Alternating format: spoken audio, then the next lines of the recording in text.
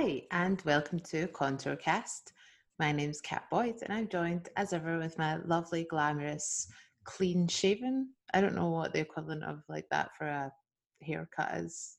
Co-host David Jameson. Thanks very much. Sheared, I think. That's how I felt. Yeah, sheared. After about 5 months of no haircut, I dashed out in the middle of the day to get it all just shaved off. It was such a relief. I mean, of course, you're not clean-shaven. You've still got the sort of the Reich moustache. Yeah, I mean, it's excusable on the basis that it's very kind of World War I era. You know what I mean? It's kind of it's got a Prussian quality to it, I like to think. Yeah, okay. I think There was actually I remember once I was reporting from an SNP conference, and a delegate tweeted that awful David Jameson was here with a Hitler moustache. But in the picture that they sent out, it was a video they sent out, the light was catching it in such a way that it genuinely did look like a Hitler moustache. But yeah, it was quite funny. A SNP member the other day said that I was vacuous. I think it's because I've now got this like blonde bit at the front of my hair. Oh, I see. Yeah. I have no idea. So, see, I've been meaning to ask about that blonde bit, right? Aye. Where did the idea come from for that, Cruella de Vil? So, I've got a grey patch at the front of my temple. Right. So it's grey here. So as lockdown progressed, it was getting more and more weird looking and like grey, but very blocky. So I thought, I can't dye my hair black because I'm allergic to box dye. Like it makes me break out in a big rash and stuff. So I thought, fuck it, I'll just peroxide it. I mean, why not? And if it all goes horribly wrong, then, you know, no one will have to look at me apart from the 80 hours a week that I spend on Zoom. Yeah. So yeah, I mean, I honestly, like, I could try and tell you that I had an idea of what I wanted to do, but it would all just be bullshit because the truth is I'm just very, very bored of lockdown. Yeah. Demoralized, I would say. Yeah, it's pretty grim. Like we were discussing before we started on the podcast. We can't even remember the things that we used to do, because my life consists of one leisure activity, which is going out for a walk. You loved walking, and I love a walk. I walk compulsively, and it's even starting to bore me. Yeah. I mean, I would usually say, oh, I wish I could just like go out for dinner or go to the cinema. But to be honest, like you can go out for dinner now, can't you? You can go out for it's dinner. Going to be annoying. You'd be you can annoyed go out for dinner, be served by someone in a fucking hazmat suit. Nothing says bon appetit like a face shield. Yeah. The cinema, do you know, I can watch stuff at home. I've actually been on a real movie binge at the moment, going through all the classic film noirs and lots of neo-noir as well. Mm-hmm. Very, very enjoyable. I keep meaning to write up everything that I've been watching. Recently rewatched Michael Mann's masterpiece, Heat. Have you seen that? I've seen it, yeah. It's great. Yeah. What a great film. It's good. Is that a first time watch? It's first time watch. Well, I've seen it like before, but about 10 years ago. Yeah. Famously, it's the first time De Niro and Al Pacino were on screen together, not in the same film together, but on screen together. I mean, it's also amazing. It's such a well put together, and I love Michael Mann's high camp style of directing. Like the kind of everything has that Miami Vice sort of feel to it. Yeah, and that meeting between Al Pacino and De Niro is famous because this is what Michael Mann's good at. It's sort of, he knows it's a historic cinema moment, and so there's a question over how you lead up to it, and he manages to make you anticipate it and build up to it without making that come across as like too meta. Do you know what I mean? Like I'm making a commentary on this Hollywood moment. But also famous for a great shootout scene. This is another one of these examples to reference back on ourselves in a previous pod where we talked about the Wire, you know, people saying the Wire should be cancelled because it humanizes cops, blah blah blah. Like, this is another one of those examples of where the entire time during that shootout I am rooting for the bad guys. So whilst it might be a film about like cops and robbers in the traditional sense, like, I need to see that because I am cheating on Val Kilmer. He is wild in that role, just like gunning down everything in sight. Yeah. You sometimes forget that Val Kilmer could be good in films. But Al Pacino's so much fun in that film as well. That's another great Al Pacino. The What's your favourite bit? Your favourite Al Pacino bit? The bit where he shouts. I mean, he shouts all his lines even when he's not supposed to be. That one about because she had a great ass. You know, he's just screaming at that guy. You know, the guy who says... You mean the bit where he comes in and he's like, you can sit on my couch, you can drink out of my, like, you can drink beer out of my fridge, but you can't watch my fucking television. No, and he's got the world's smallest TV. Yeah. It's like a 1990s portable telly, and he just like smashes it to the ground, and then like...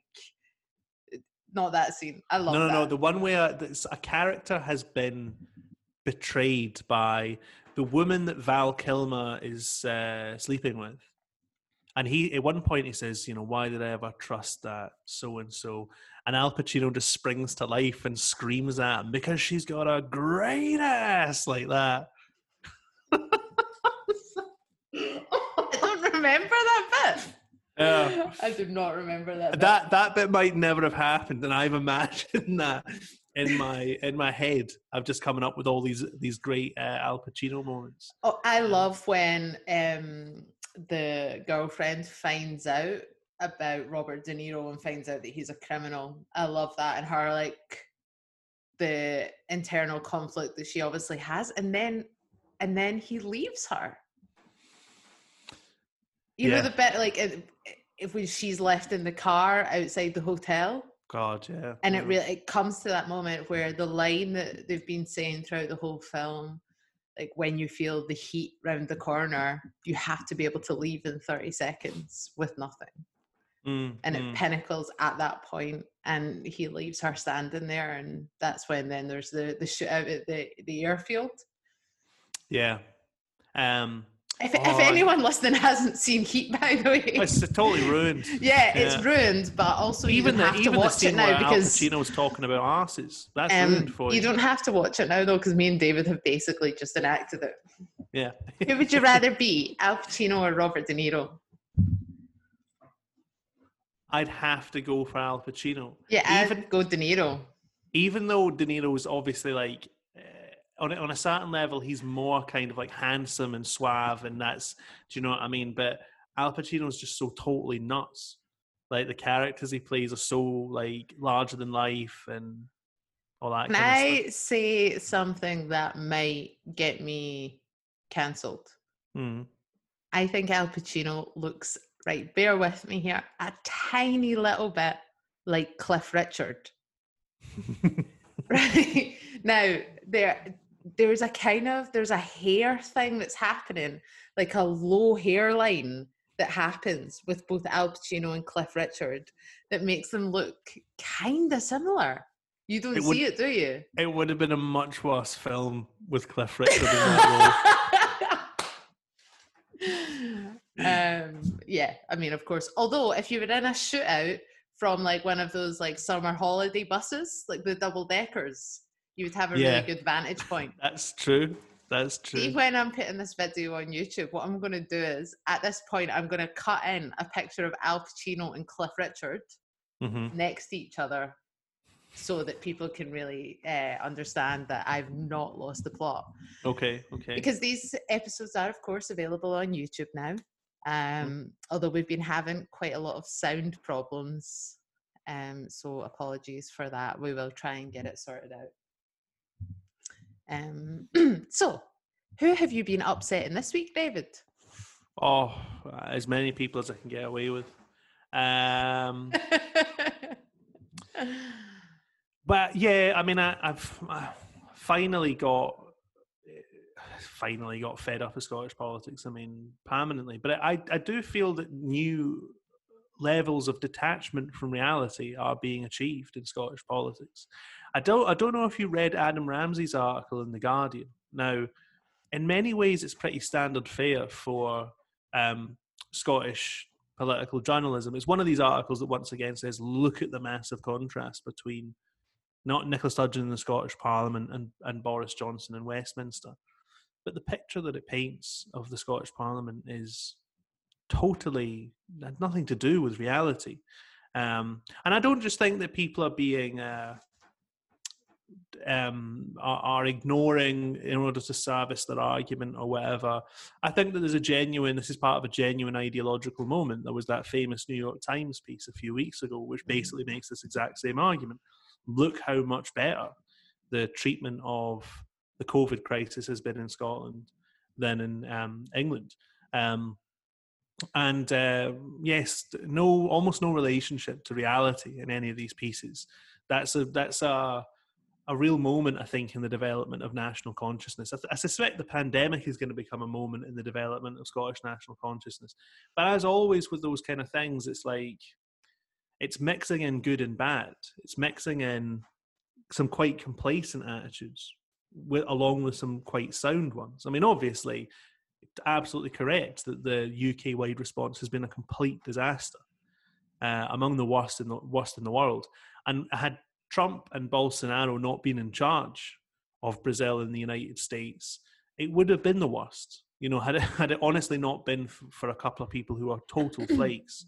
But the beautification of the Scottish government's role is totally ridiculous. And the Russia stuff, likewise grim. I think in a lot of ways, like a few years ago when people first started saying that Russia had been this major force in the Scottish independence referendum, something for which there's still no evidence, by the way. So the background to this obviously is last week the report was finally released by the Commons Intelligence and Security Committee. And basically its evidence that there was involvement by Russia in the Scottish independence referendum amounts to the fact that some newspaper articles had been written claiming this, which is remarkably similar, as it happens, to the evidence that led us into the war in Iraq. So the evidence in of WMD in Iraq came from, what is it they call it, credible open source material or something like that, which means information that's out there on the internet that anyone can access. So anything, a newspaper article, a PhD, a master's thesis, on these things, intelligence, British intelligence apparently can base their decisions. So that's the sole claim. That some articles have been written claiming that Russia was involved in the 2014 independence referendum. This only became a big idea, of course, after the US election. That's when people started to make this claim about Scotland, because it became the go-to explanation for why there was so much disruption in Western politics. I think that that's what it reeks of to me, is that there's a desperation, and I see this argument put forward by people who would be traditionally centrists as a way for them to understand what is happening in politics. Like, why is Trump being elected? Why is Boris Johnson Prime Minister? Like, they're desperately searching for reasons which fit into their centrist worldview, and they need a bogeyman to do it. And Vladimir Putin is a perfect one. Yeah, he's perfect for them. And but the strange thing is that I think there would have been more defenders of the 2014 referendum even a couple of years ago. But I'm talking about among power adjacent layers in society, media, politicians, more people like that would have said, you're just trying to tarnish the memory of that movement, which is a very important moment in the development of modern democratic politics in Scotland, obviously.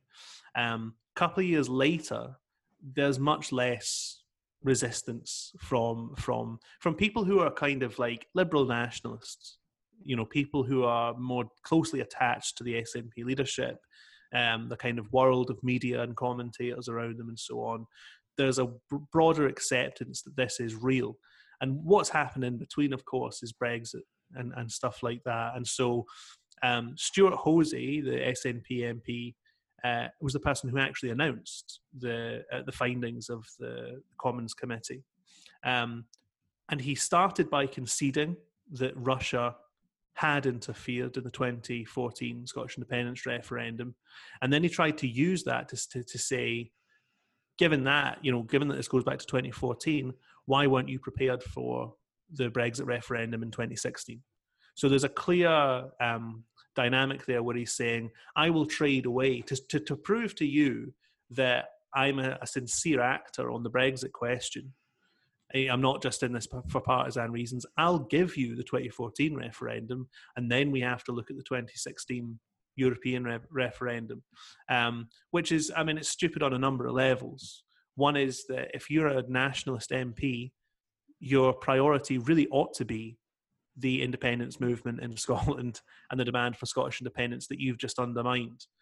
But also because that's not how power works. That's not how smears work.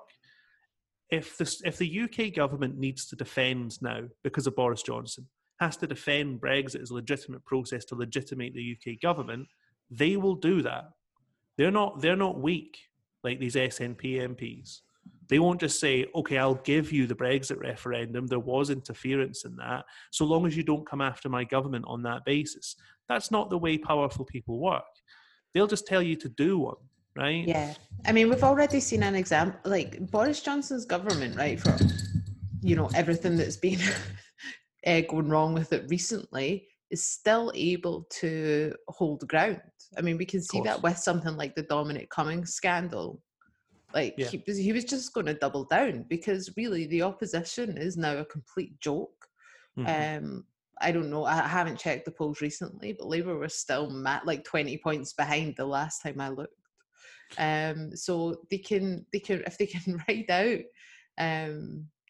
anything, they can ride out Brexit, they can ride out Cummings, they can ride out all of the deaths that are being caused by bad decisions. Yeah, what makes you think that anyone in the country gives a shit about this nonsense you've made up about Russia? The idea that that's going to land a glove on the UK government, whose polling position is improving with the lifting of lockdown. But also, the idea as well that the Labour Party or the SNP can move this on to a discussion of Tory donors. Because of this idea that London has become like this laundromat for oligarch money and all this kind of stuff. Again, that's not how power works. The last people who are going to be victimized in this country are Tory donors, right?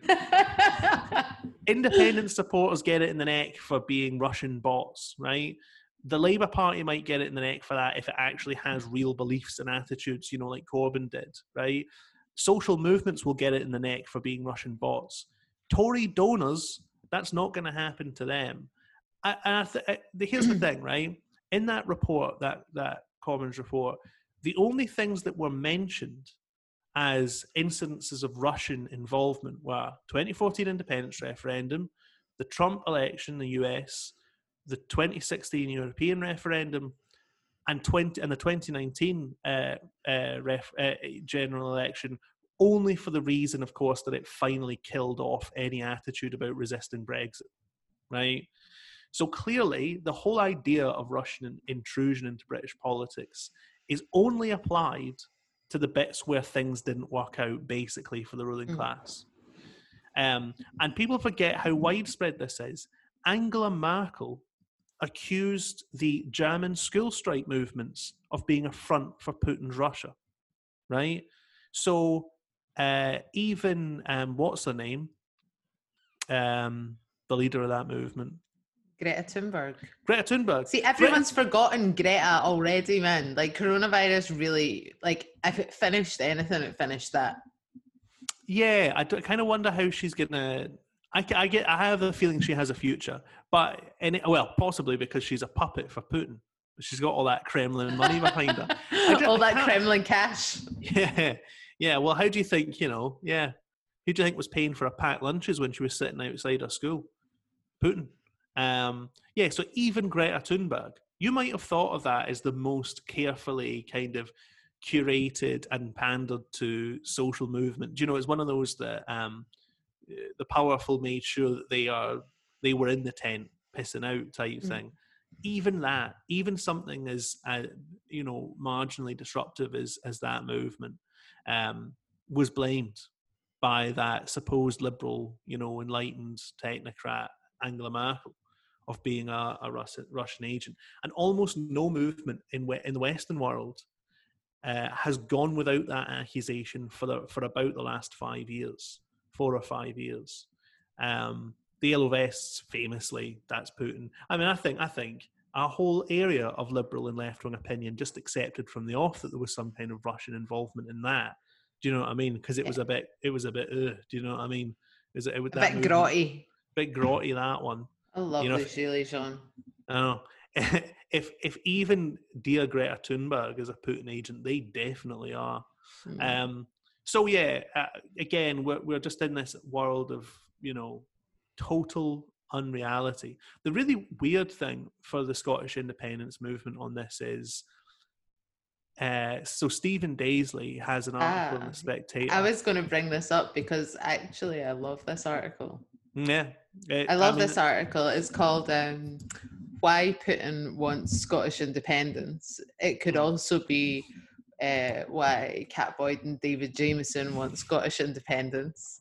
And the argument that he's making is basically that the US imperial project in Europe through NATO would be destroyed or substantially weakened by the prospect of Scotland becoming an independent country, thus damaging the West and the UK-US alliance, and therefore benefiting Putin. Yeah, and the thing is, he makes a pretty good argument, and I think he's right on all his major points. And the only thing I would disagree with in the article is I don't think there's any evidence that, you know what I mean? Like, the only evidence he actually provides in that is that Russia today were in favour of independence during the 2014 referendum, which is true. I really like when he says Sputnik moved its headquarters to Edinburgh.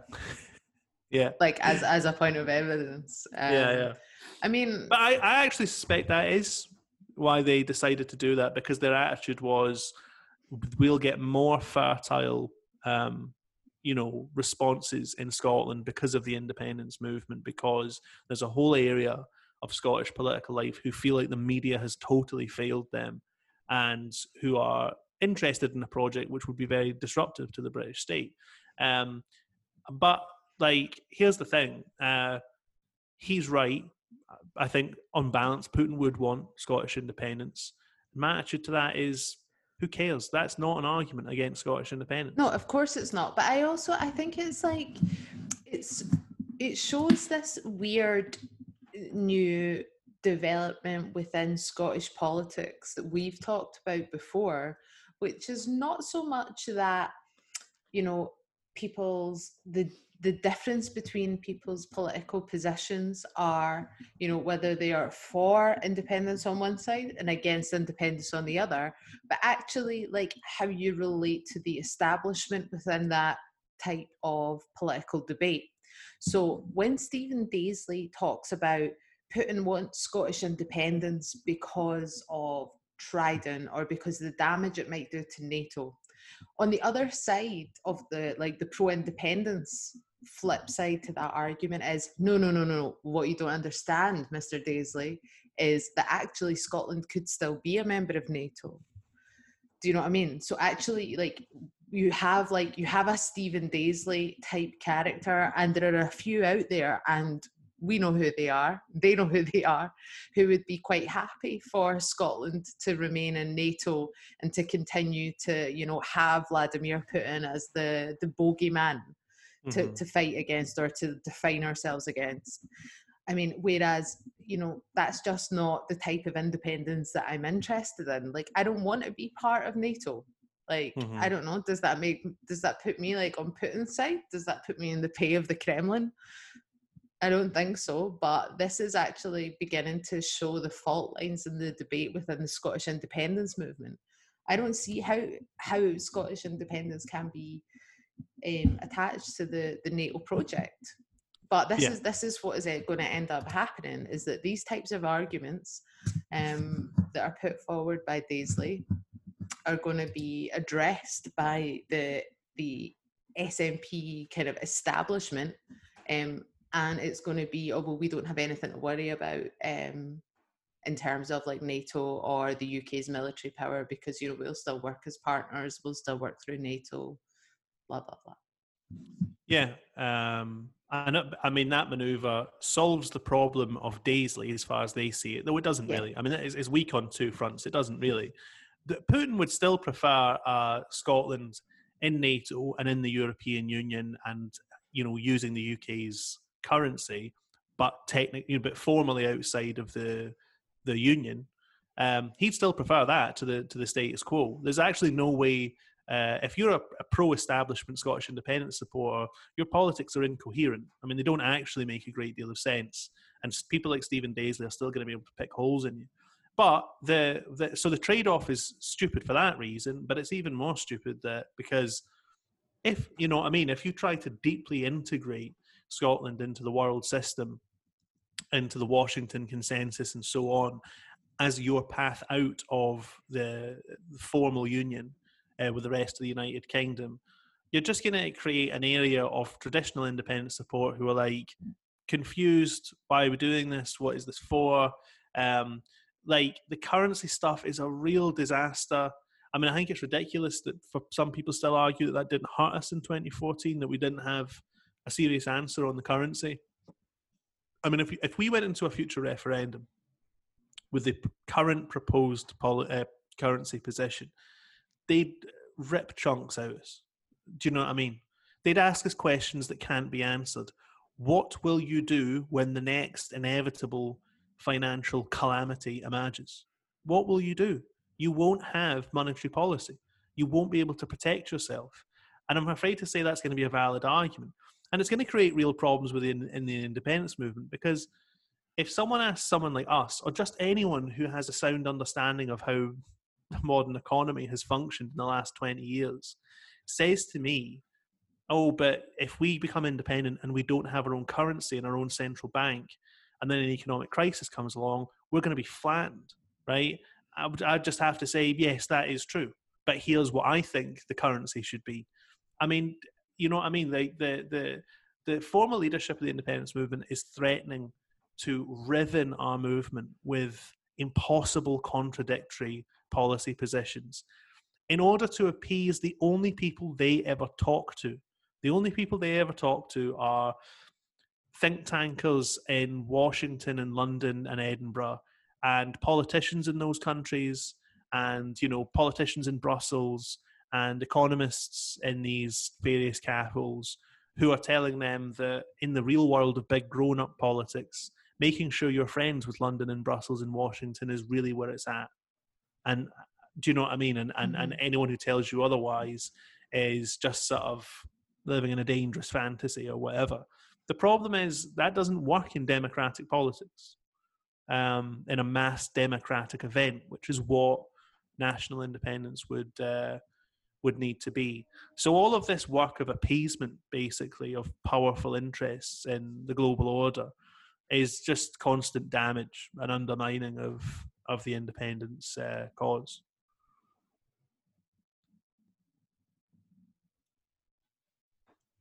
I agree. What? I was just checking what else is on our docket today. There's the Starmer situation. Yeah, there's the Starmer situation. I mean, that is so depressing. Yeah. I donated to Jeremy Corbyn's fundraiser last night. Oh yeah, I saw someone tweeting that saying, "Oh no, there's an article, I think in the Times. I'd need to check, But there's an article in a newspaper, in a major newspaper, saying that Jeremy Corbyn needs to give all that money back because some of the people who have donated have been rude on social media. Wow, that is exciting. That's It's exciting. great, isn't it? Imagine like every fundraiser. Imagine that Alex Salmond fundraiser. Oh. And people had to give back. Anyone who's rude on Twitter has to give the money back. Anyone who's ever gone into Tesco but then been a bad person, Tesco has to give them their money back and say, I'm sorry, I can't take this. We can't have bad customers at Tesco. Also, I'm getting ahead of myself here, right? But this is genuinely shocking, right? Do you know that grime artist, Wiley? No. So he's one of the kind of sort of godfather figures of the grime movement. And he has sort of gone mad. I was trying to think of a diplomatic way to say this. And is engaged in what looks like a 24-hour non-stop Twitter stream of weird, garbled, anti-Semitic guff, right? Like really bad shit, really bad, and it's just a torrent. And there are people saying, you know, why is Twitter allowing this to happen? Really bad stuff. I mean, that kind of stuff of he's coming from the angle of Jewish people control the music industry, hold down black people, exploit black people, etc., etc. So it's a full-on rage and just totally irrational. And people have started. The UK government's advisor on anti-Semitism has tweeted Jeremy Corbyn, telling Jeremy Corbyn that he must silence Wiley. What? I'm not joking. So that's the UK government's advisor, right? I just honestly, David, poor Jezza. What did he try to do? He just tried to, like, you know, get like a sound housing policy in the UK or something. A few years hence, the UK government advisor on anti-Semitism is ordering him to silence a rapper who has become an anti-Semite. It's so bizarre, man. Yeah, it really depresses me, man. I think it depresses me partly because Jeremy Corbyn, right, for all his, do you know what I mean, issues around like Scottish independence and Labour and blah blah blah, he's a good man, right? Like he's clearly had like a very principled career standing up for what he believes in, around like the Iraq War and other what would essentially have been for a long time very unpopular issues like nuclear disarmament. Mm-hmm. Like, see, when we were talking about that in Rick and like talking about like that during the lead up to 2014, people still saw like anti-Trident stuff as real fringe issues for, you know, people who look like Jeremy Corbyn. Do you know what I mean? And then suddenly it's catapulted into the mainstream. So I feel like it's sad to watch a man who's had such a career and, like I say, just have that crushed into you're an anti-Semite. That's just very tragic, you know. Yeah, but I said from the start of this whole campaign against Corbyn that the thing that really I find really chilling, really creepy about it is this is probably the first time in my life when it would be silly to say that this is like the most brutal thing I've ever seen. I mean, I've seen we watched the Iraq War and stuff, right? But there was something about this, and Islamophobia, you know, I mean, the whole state-backed development of that, of a new racism, right? That was pretty creepy. But this is so totally irrational and obviously cynical. Like, it's an obviously cynical operation. And most of the participants in it don't think that what they're saying is true. There's a special type of brutality to that, which reminds you that really bad things can happen in society. A society that whose leadership is prepared to degenerate into that kind of activity is a society that actually has quite a tenuous relationship with democracy. quite a tenuous relationship with even sort of Enlightenment attitudes. They'd do anything. Like the people who run the state and its kind of various parallel organizations and the media and so on, they'd do anything to not even hold on to power.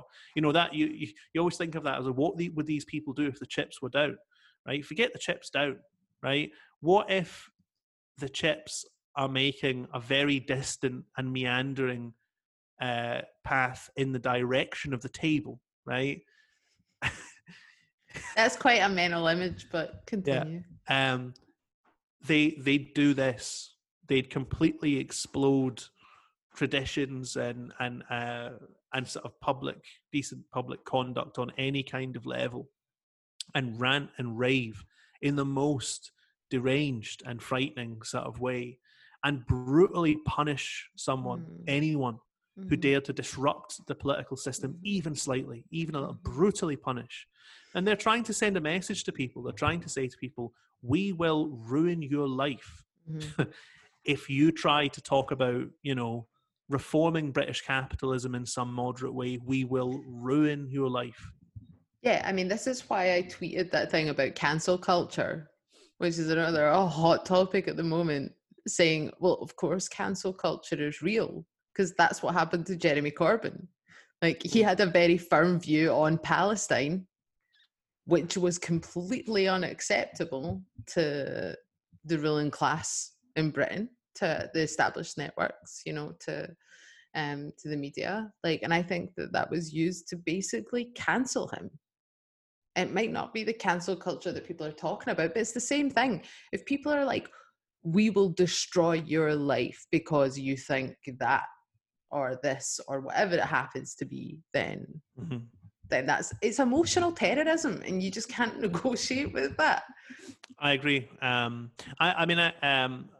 The thing is, I don't think it is like a misuse of that phrase "cancel culture" to refer to what's happened to Jeremy Corbyn, because, and I think this is another uncomfortable part of the discussion around this.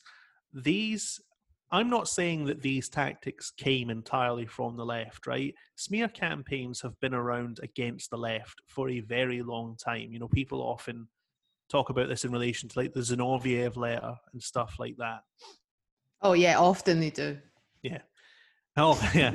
Well, anyway, you know, I mean, you go down to when I was in the hairdressers, I was like, "Oh, mind that Zinoviev letter in 1927 or whatever it was," and she was like, "Yeah, of course." I often think about the Zinoviev letter. But that said, what has been done to Jeremy Corbyn has been done using a lot of the ideas and the methods of the modern left. So the thing that's really interesting about this is it's not just about the Palestine stuff. It's also that they knew that if the accusation against Corbyn was that he was a racist and that he was leading a racist movement, the establishment knew that the left would find it difficult to respond to that argument. Because what can they do? The modern left can't say, we're not racist. Even saying that you're not racist is kind of verboten in this situation, because everyone has to accept that they're a racist on some level. Yeah. You know, everyone has to accept that they're a sexist on some level and so on. So you cannot extricate yourself from that, from the accusation. You have to agree with the accusation. There's nothing else you can do. And then it's just a slippery slope. Once you agree, you can't agree a little bit and then disagree with other bits. Yeah. I mean, You know, I think that you very clearly saw this with Corbyn and the advice that he was given. Do you know what I mean? Like, you could see that as soon as he gave an inch on these things, like, as soon as he gave any room to the fact that, like, you know, there might be anti-Semitism within the party or whatever it might be, like, it just completely, like, started sliding. Like, do you know what I mean? Like, there's no way when that allegation was being thrown at him personally, right? Now, I think this is an important thing to say. He was pinned with that personally. Like, he was made into this kind of caricature of an anti-Semite, which is frankly ridiculous. Um, but as soon as he started to give on that, then it just opened the floodgates, and he was always going to be finished by this, which is incredibly tragic. But this is why I'm saying, like, it's emotional terrorism, and you can't negotiate with these people. And I guess you're right, like, it's probably not a misuse of the phrase cancel culture, because that's how this stuff works. Yeah, I mean, it is literally. I mean that what that government advisor said, right? But this has happened so many times over the last few years. Was Wiley is a racist, he's cancelled, and he is a racist, by the way, right? But Wiley is a racist. Jeremy Corbyn has 24 hours to condemn. I mean that is literally what is being said. Jeremy Corbyn has 24 hours to condemn people, anonymous people who have given money to his legal fundraiser. He must distance himself. This whole thing of distancing yourself from people, do you know what I mean? Is such a fucking joke. I This mean is the that, thing, David, right? Like, but that's is been that going on the left for years. years we have done that. You and I have done that. We have Almost, quote yeah. unquote distanced ourselves from people. Like, so for example, let's name names.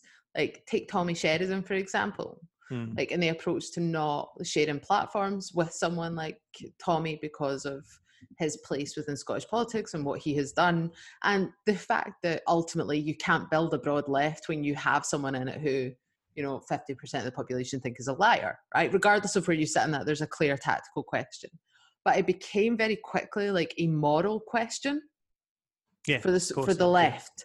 Yeah. It became moralistic. And if you were any way associated with that individual or like that organization, and you were to speak at a Hope Over Fear rally, then you would be cancelled by association.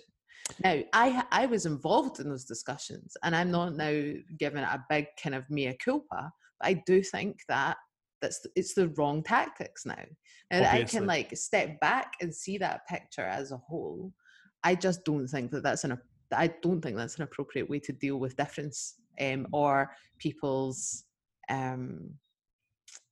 the things that people have done that are wrong. Like, I just don't, because as soon as we start to introduce those like moral like kind of bars or moral hurdles that people have to clear, then you end up setting up a lot of bad faith arguments. And I'm so fed up of bad faith arguments on the left, that if you have a political disagreement with someone, you can't call out their political disagreement. I see it all the time. People who politically disagree with you, politically disagree with me. What they say, instead of actually trying to challenge the politics or have a proper good faith argument, is they say, well, you're not doing enough about X, or you're not doing enough about Y.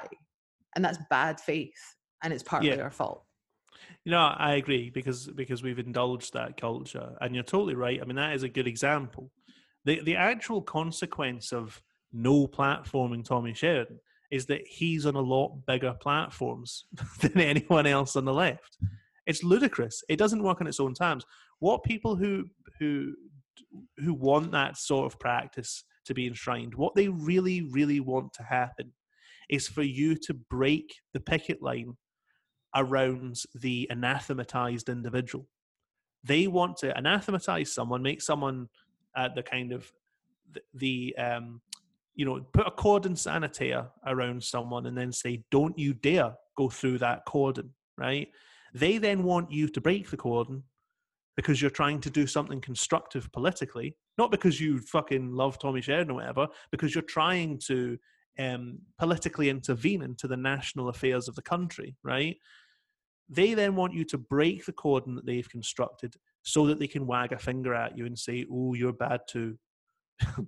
You know what I mean? And I'm going to build a cordon around you now, right? And this is the thing, is like, who wants a cordon built around them? Like, I don't want to go on Twitter and all my mentions to be like, you're a arsehole, or you like rehabilitate misogynists, or I don't want that, right? But what I do want to do is talk to people about politics.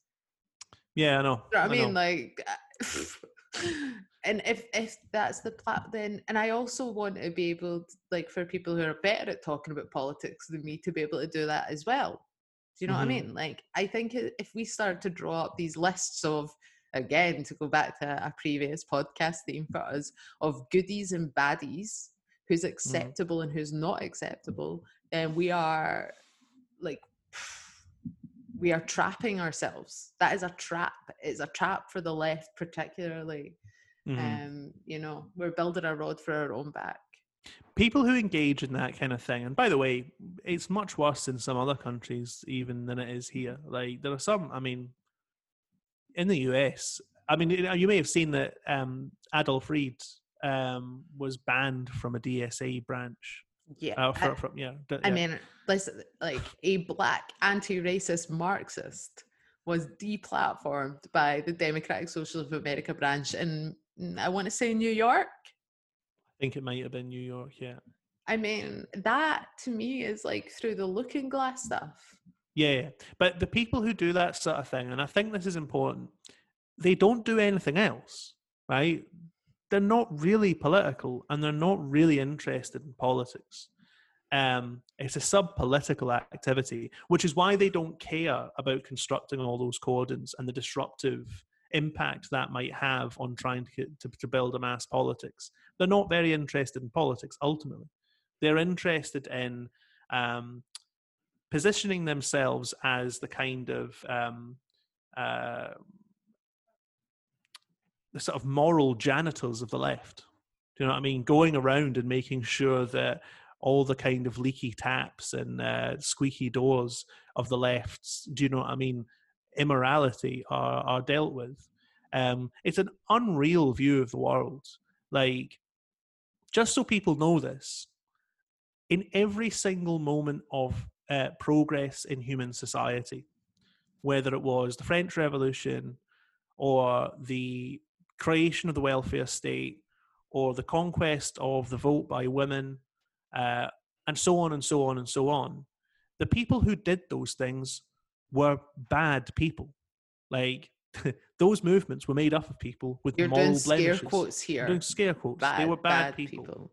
Okay. They were people who had done regressive and reactionary things in their lives and said regressive and reactionary things in their lives. That's it, by the way. Those are the only people. There are no other people. There isn't some elect of morally pure individuals to bring about social change in the world. I'm glad there isn't. I think I'd find those people fucking creepy if they did exist. But they don't. And they never will. There will never be a mass social element that can bring about social progress in a society who are all pure as the driven snow. It's never, ever going to happen. The other danger of this type of politics is that it begins to entirely warp history and how we see history. So we've talked about that before in terms of what drives history forward is not this conflict between goodies and baddies, it's class forces that pushes history forward. But then what you end up having, like, let's go to a modern day example, is that you have return of the center, Joe Biden, who is both a predator and a racist, calling Donald Trump the United States' first racist president. Did he actually say that? Yeah, have you not heard this? Isn't this wonderful? Wow. So Joe Biden has said that Trump's behavior is sickening, and that he is the first racist president of the United States of America. He says, the way he deals with people based on the color of their skin, their national origin, where they're from, is absolutely sickening. Wait for this bit. And this is a quote. No sitting president has ever done this. Never, never, never. No Republican president has done this. No Democratic president. We've had racists. They've existed.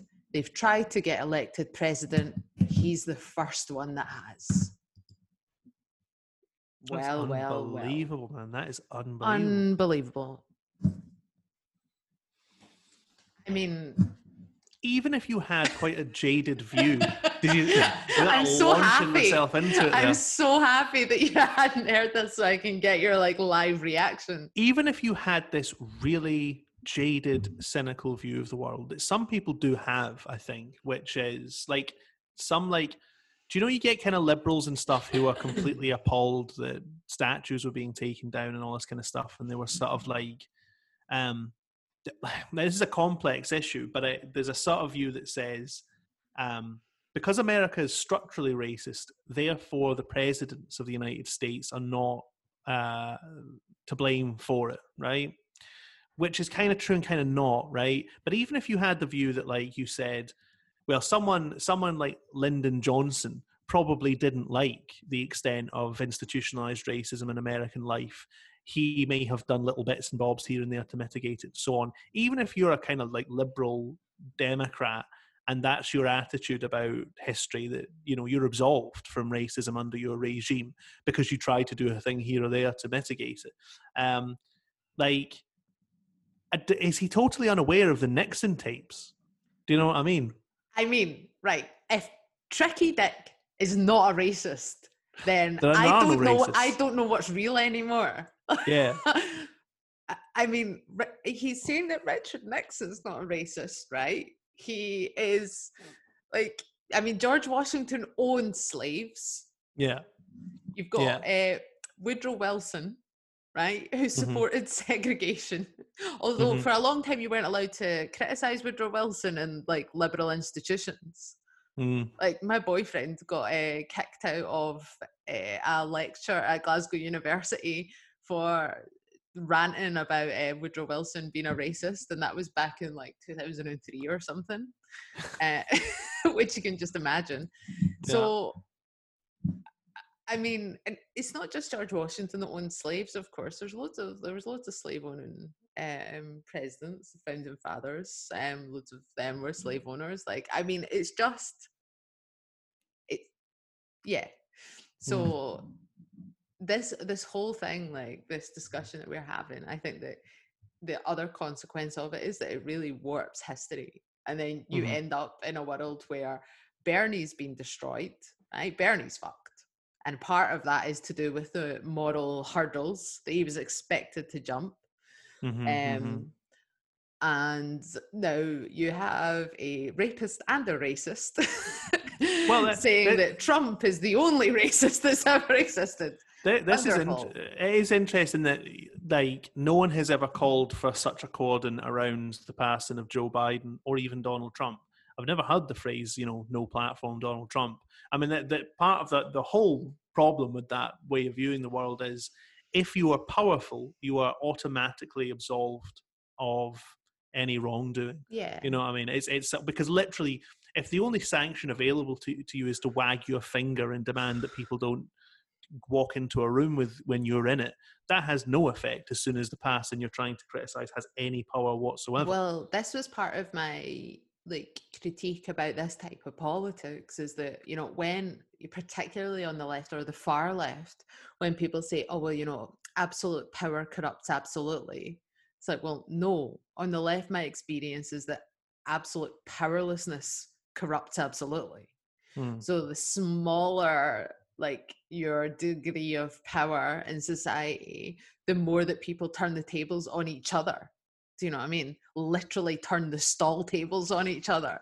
Like, you know, it becomes a competition about papers, or it becomes like side swipes about who spoke to who or who's on whose side and blah, blah, blah. And all this like real bad faith, like kind of petty, small arguments start to break out.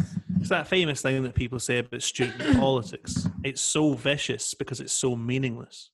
You know what I mean? Because there's so little at stake. I was never really involved in student politics, thankfully. I mean, I don't want to say could anything be more pointless, but it did often have the feel of that. Yeah, so basically, I mean, I'm very interested in this new convergence. It looks very much, and I also said I didn't think Trump was going to win in 2016. I said I think he would just not make it because it seemed like too far. You know what I mean? So I'm not going to say I don't think he's going to win, because I'm not going to make predictions because they're useless. But Biden is really way out ahead. I mean, people forget. I mean, Trump's big problem is that he can't be an insurgent because he has abandoned his promises to working class America, and that's going to hurt him badly. I mean, I think that Trump's big sell was going to be on the economy, and coronavirus has it's like blown fucked it. up. Yeah. It's totally ruined it. So, Yeah. but let's. I mean, I think that already now there is an attitude developing in Western politics with a real area of truth in it that the centre left, so-called centre left, is going to return. It's going to have a mild renaissance. I mean, certainly all of the further left or populist left challenges, Syriza, Barney, Corbyn, Podemos, have all basically ended in failure. Podemos is they at least made it into government, but to what end? So that obviously that wave is receding, and there is, I think, going to be a minor renaissance for the centre, basically. And I also think that the populist right and the far right are in trouble. They've kind of reached the extent so far of what they can achieve, and so I think there is going to be a bit of a reconsolidation in the system, and that poses significant problems, I think, if you're on the radical left. In Scotland, I think that the immediate perspective of the SNP now is Biden will be in November, and that changes the entire political equation, because it then means that the United States, Biden, obviously his element of the ruling class are much closer to the European Union. They've then got Boris Johnson in a vice, basically, because he needs the United States for a trade deal.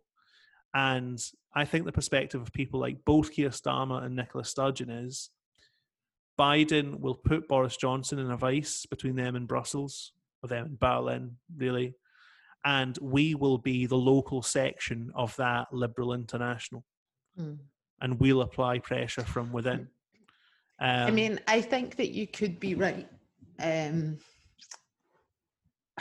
What I would say is I think that that's part of a product of coronavirus.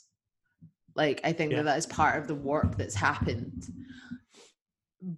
But whilst the main issue here is that whilst they might, have that type of centrist, like neoliberal politics, that doesn't actually address any of the economic problems that are about to come because of coronavirus. Like, and actually, like, whilst it might have the centre might have a brief comeback, then its collapse again after that will be roaring.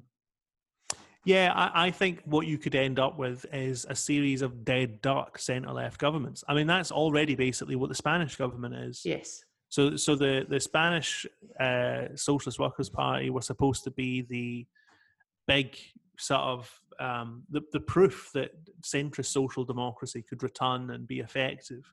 And it came to office in alliance with parts of the left, and it's just like a beached whale. It's just lying there. It's got no power. It's got no control over quite a hectic situation in Spain. Can't resolve any of the national questions, of course. Can't do anything about, or refuses to do anything about the economic crisis. There was a great fanfare around the idea that it was introducing a universal basic income that came to nothing. It turned out just not to be universal basic income. I think you're going to end. I mean, a Biden administration would be a disaster. Yes. It would be a joke. That man doesn't have 4 years of brain health. It's about the power behind Biden. Like, who is the VP?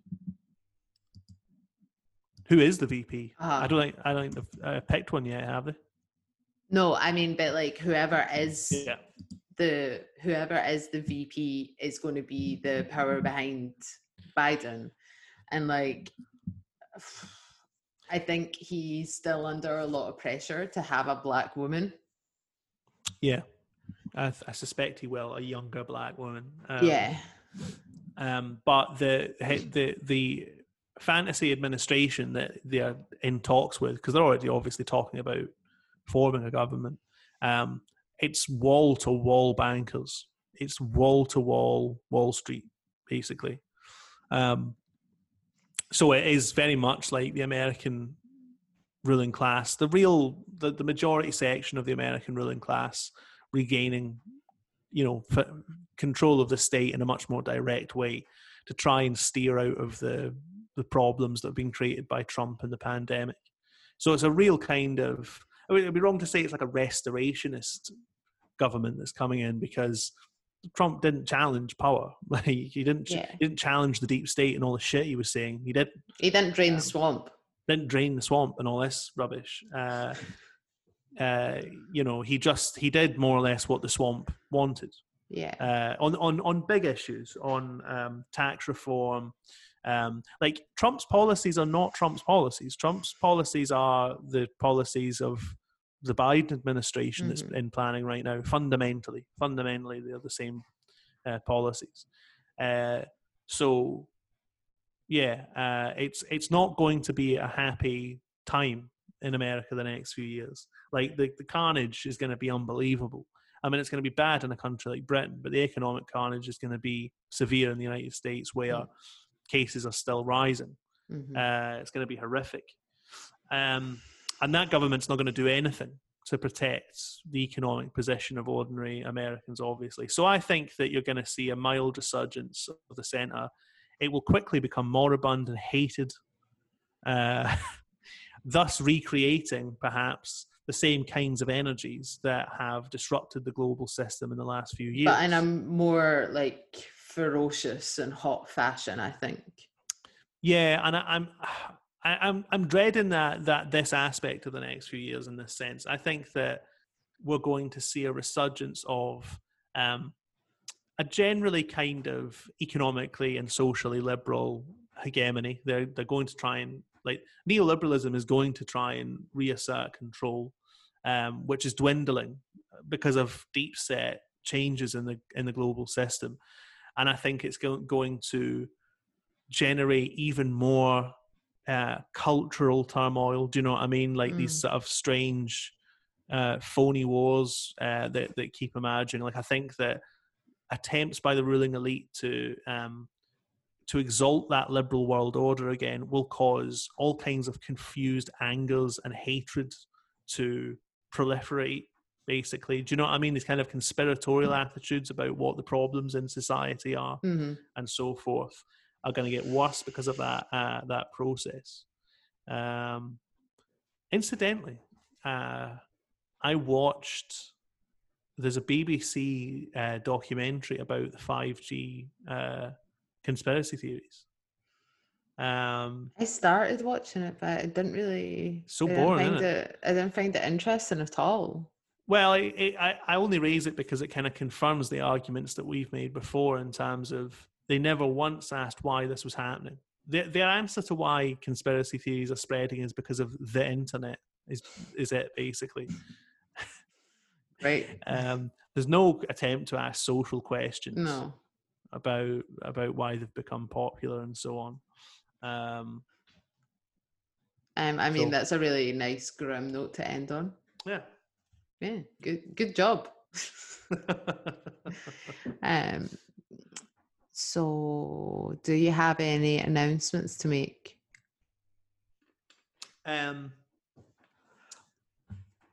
Obviously, Conta is still fundraising.